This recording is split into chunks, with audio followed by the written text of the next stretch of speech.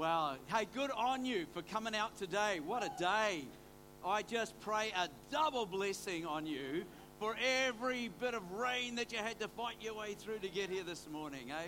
No, I think we're in a best time. I'm really believing that this morning will be a time of blessing, that this morning will be a time where fears are put to flight, where strongholds are broken over people's life. Amen?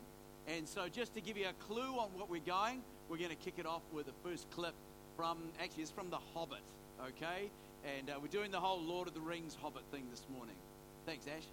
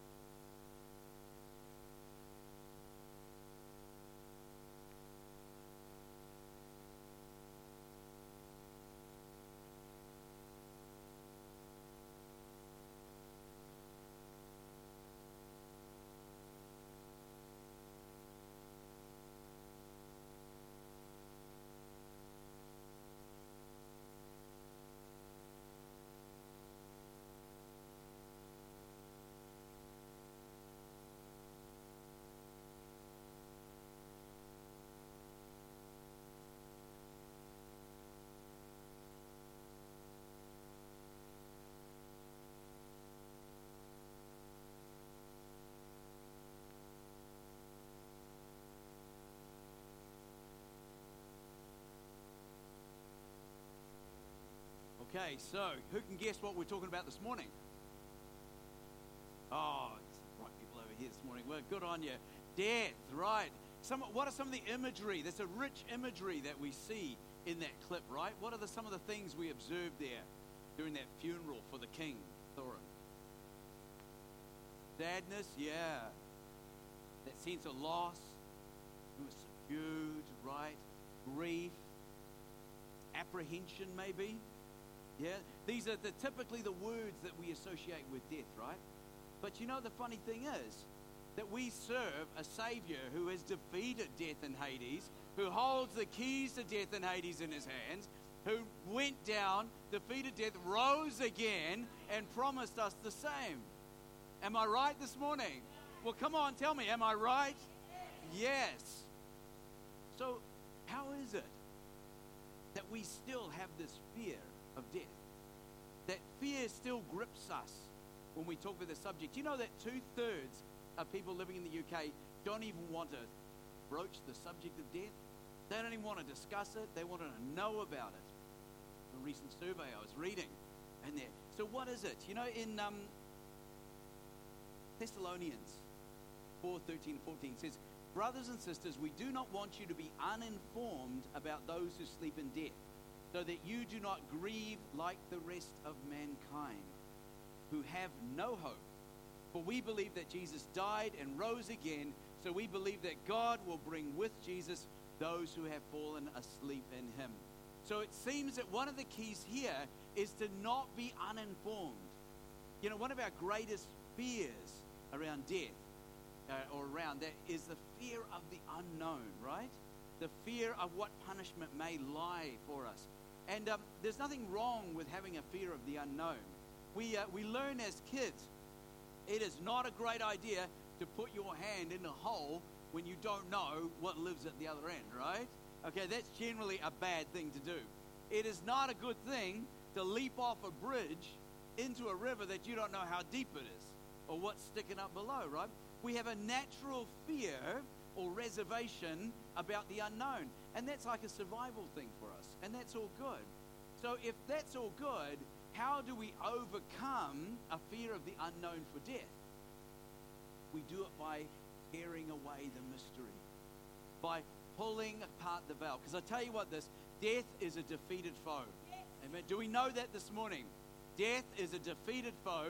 Death lives in the shadows, works in the shadows, and as we begin to shine the light of the gospel of truth upon those dark areas, all fear starts to leave us and go as it's revealed the victory of our Lord Jesus Christ. Amen. Can you give me a good amen this morning? Amen. Okay.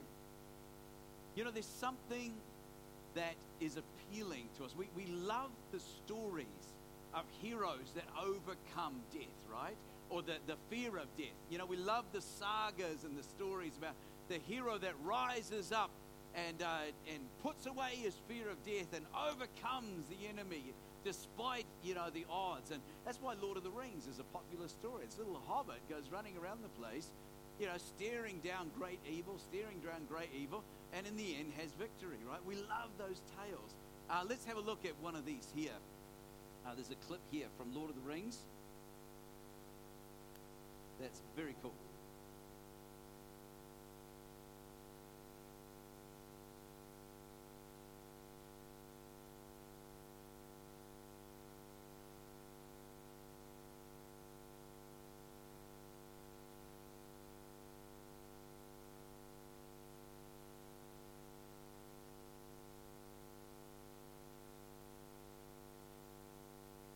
Okay, just in case you don't know the story, all right, that is not a good sight. That is the enemy out there. They're outnumbered many to one. Jodin here has brought his horsemen. They're going to try and do what they can, but you know, it's not looking good for the good guys at this stage. There's a few fellas you don't want to take home to mother.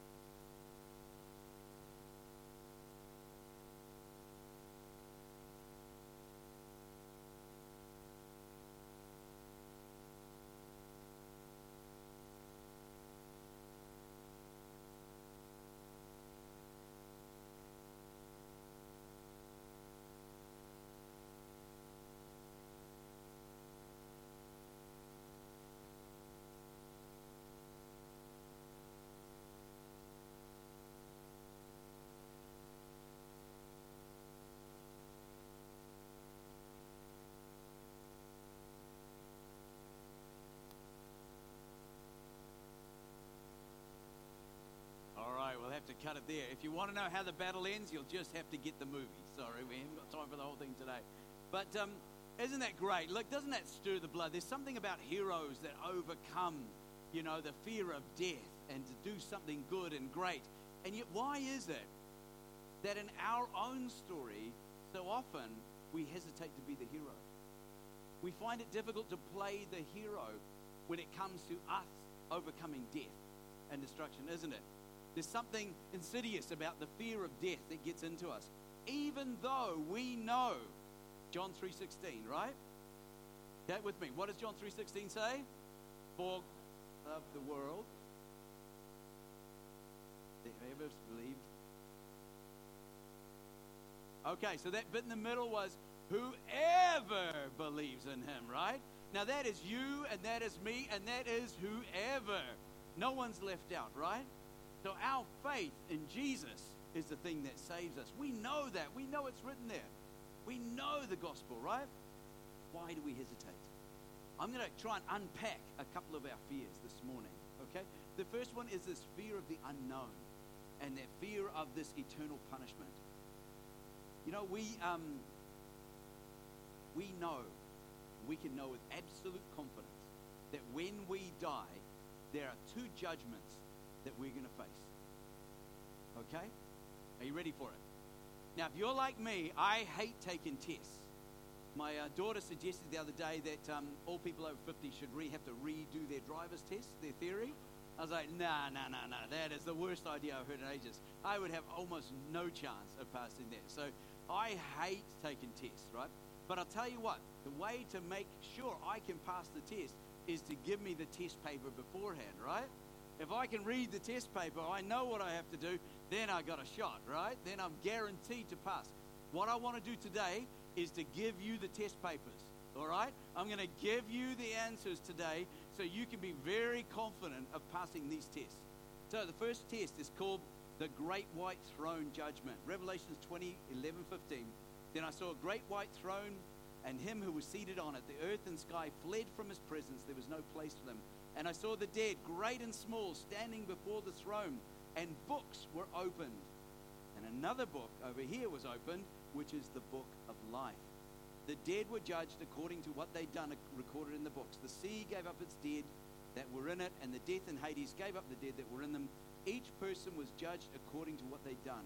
Then death and Hades were thrown into the lake of fire that is the second death. If anyone's name was not found and written in the book of life, he was thrown into the lake of fire. Okay? This is a serious test. This is not a test that any of us want to fail. Amen? So here we've got the picture, right? There's a stack of books. So Alex is coming before the throne. It's his time. There is a stack of books over here that has everything written about my life. Good, bad, thin, ugly bits, all the things that I do not want those books open, right? And if I don't know Jesus, then I'm going to face the judgment for every evil deed that I have done. On this side is the Lamb's Book of Life. And what happens to those whose name is written in the Lamb's Book of Life? These other books never get opened. Why? Because our Savior paid the price for all the sin. Everything that's contained in those books is irrelevant because Jesus paid the price for it. How do we make sure that our name is written in the Lamb's Book of Life? Let's have a look. Romans 10:19. If you declare with your mouth that Jesus is Lord and believe in your heart that God raised him from the dead, you will be saved. Let's say it together. You will be saved. Absolute assurance, okay? Let's couple that with John 10:27. My sheep listen to my voice. I know them and they follow me. So we pull those scriptures together. What is it saying? It's saying, if I love the Lord, if I have surrendered my life to the Lord, I accept him as my Lord and Savior. I accept what he sacrificed on the cross as payment for my sins. If I live in relationship so I know him and he knows me, I am guaranteed that my name will be in his book and I will pass that test. I never have to worry, never have to have another fear, another doubt, absolute assurance that Jesus is my Savior. Amen? Are you with me this morning on that? Okay. So now what about the second judgment? You're like, oh man, we just passed one test. Why do we got to do another one? This is a cool one. We use the term judgment. It's called the Bema, judgment. But in reality, it's more like an award ceremony. It uses a similar language in the Greek to the Olympic athletes that would complete the race. And then as they complete the race, they receive an award for how well they ran during that race. And this is where Jesus says to me, okay, Alex, what did you do with the life I gave you? Yeah? What did you do that's eternal, that has eternal value? What's the gold and the silver that's not going to be burnt up? You know? Did you spend all your time just gathering riches, living for yourself?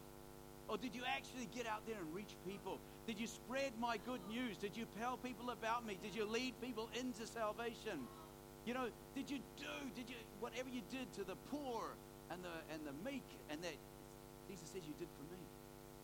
Those are the things that are going to be recalled at that stage. Now, everybody that gets to that stage is saved. Not a question of that. But this is about the reward that we receive. This is where we present back the life that we have lived to our Creator, the one who first gave it to us. Amen? That's going to be an exciting day, don't you think? Man, I'm looking forward to that one. That's going to be cool. Oh, one guy down. Thank you. Thank you, sister. Thank you. Very good. All right. To pass this test, if you like, all we have to do is to be able to answer that question. Lord, what did I do with the life you gave me? You know, let's make sure we got plenty of stuff to celebrate with Jesus on that day. Amen? Okay, let's talk about another one. Fear of loss of control. Anybody know what I'm talking about, this one? Anybody like to be in control? Yeah? Well, you know, facing death can be a real experience where you lose control, you know, and it's a natural thing to be afraid of. I think my worst moment of loss of control was in an airplane about 300 meters off the ground, with the nose pointing up and the tail pointing down, the airplane shaking like this. The pilot has lost it. He's got no control. He's punching the instrument panel. People are screaming, and it's not good. You know, our colleague, who is a pilot, qualified pilot, an American guy, was with us. He leans across and he says, "Guys, there's no getting out of this. You will die."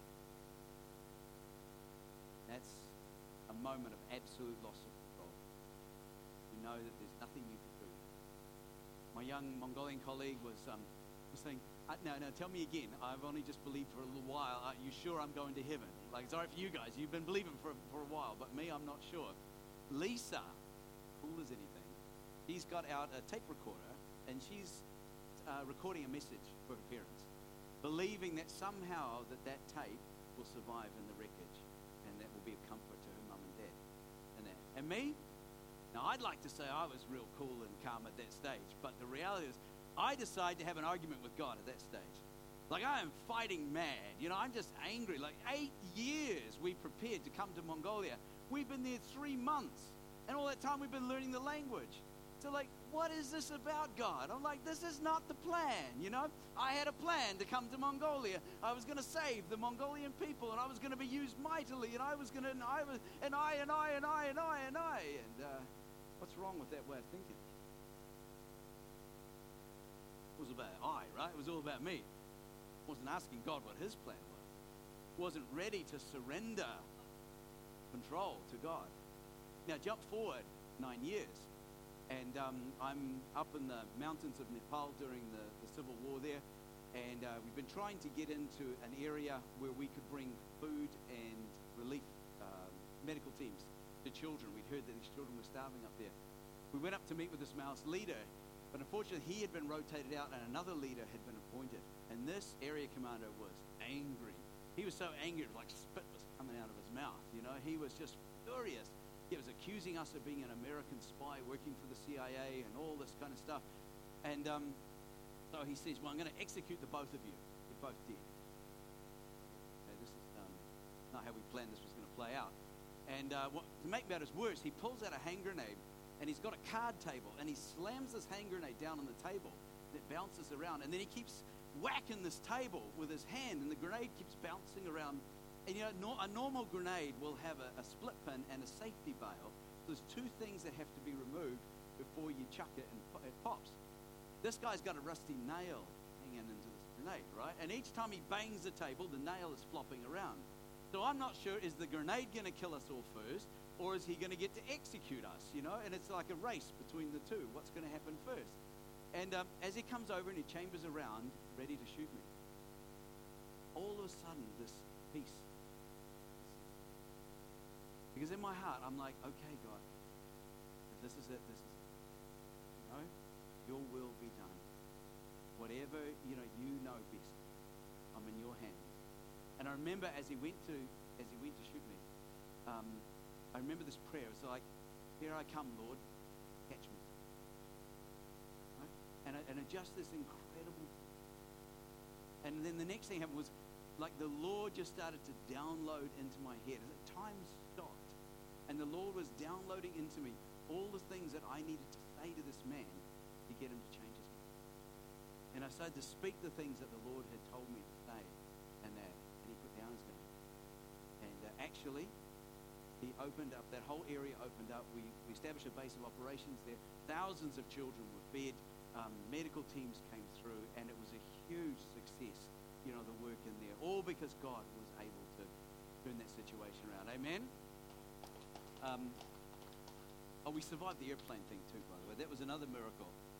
God put a couple of angels on the tail.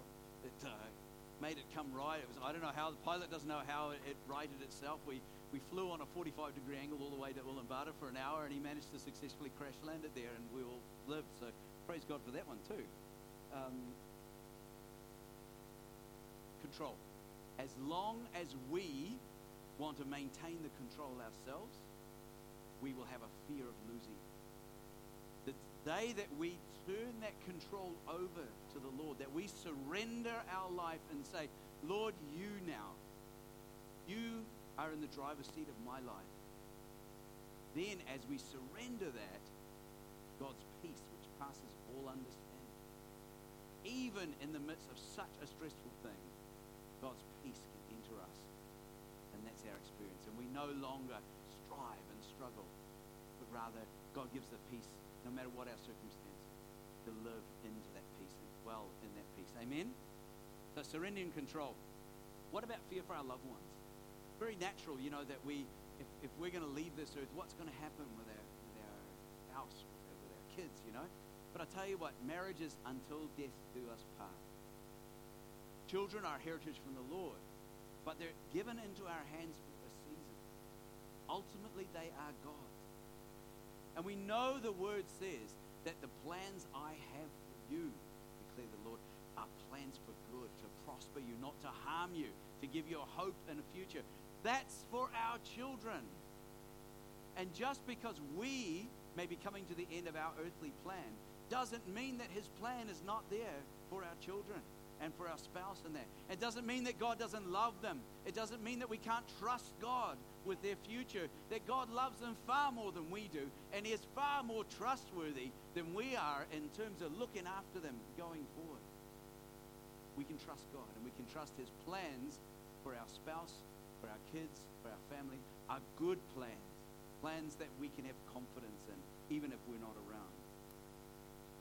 Last one is this fear that as I shed my earthly body, that my identity and my purpose and everything else sort of disappears at that time. Someone's going to hand me a harp, I'm going to sit on a cloud and do nothing. I don't know. Nah, not me, man. It's not me. That's not how it is. But I'm going to let Gandalf have the first word on this one.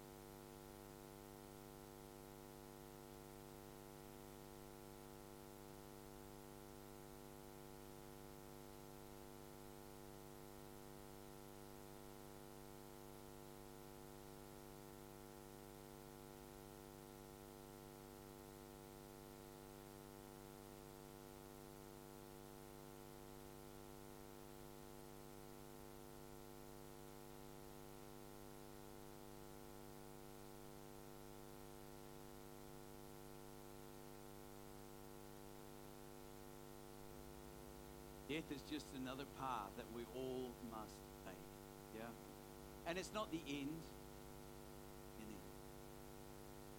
You know, we read in the book of Revelations of great and momentous events that are going to take place. Jesus will return to rule again here on earth, riding on a white horse. There will be a new heaven and a new earth. These are massive things, the biggest things in the history of mankind, the fall of mankind. And you know what? You and I are going to be right center in these events. The Bible says we will be ruling and reigning with Christ, that we will judge the nations. There is work for us to do in eternity. Rather than lose ourselves, we will find our full self. Our full self will be revealed in all the glory that God created us to be. And we'll have work to do, and we'll have purpose. I love what Paul said when he was coming to the end of his life to Timothy. For I'm already poured out like a drink offering, and the time for my departure is near. I have fought the good fight. I finished the race. I've kept the faith. Now there is in store for me the crown of righteousness, which the Lord, the righteous judge, will award me on that day. And not only to me, but also to all who have longed for his appearing. Who's longing for his appearing this morning? Come on, are we longing for the appearing? Are we longing to rule and reign with Christ? Is that our destiny? Is that what we're created for? Is that the legacy that we go forth into? Absolutely. One thing, one caution I want to say. As believers, we don't long for death. Okay? Just make that really clear. Right? To take our own life is to step outside of the will of God. To cut short the purposes that God had for our life. And I'm a strong, passionate rider against teenage suicide. We do everything we can to raise awareness, okay? It is not cool to take your own life. But it is cool not to fear death. Yeah? And not to be bound by it, and not to live in that fear. And you know, let's live life to the full. Let's live it to the max. Let's do everything we were created to do. We are beings that were created to do far more than what we see Jesus doing. That's what his word promises us. Amen? To put aside those fears today. Let's embrace the salvation which is so richly given to us by Jesus. And we're going to do that this morning by gathering around the communion table. You know, this is the way that we remember and we celebrate what Jesus did for us, for his death on the cross, for what he won for us, so that we may know that our name is written in his Lamb's book of life. As we gather this morning, let's take some time to consider what that means for us.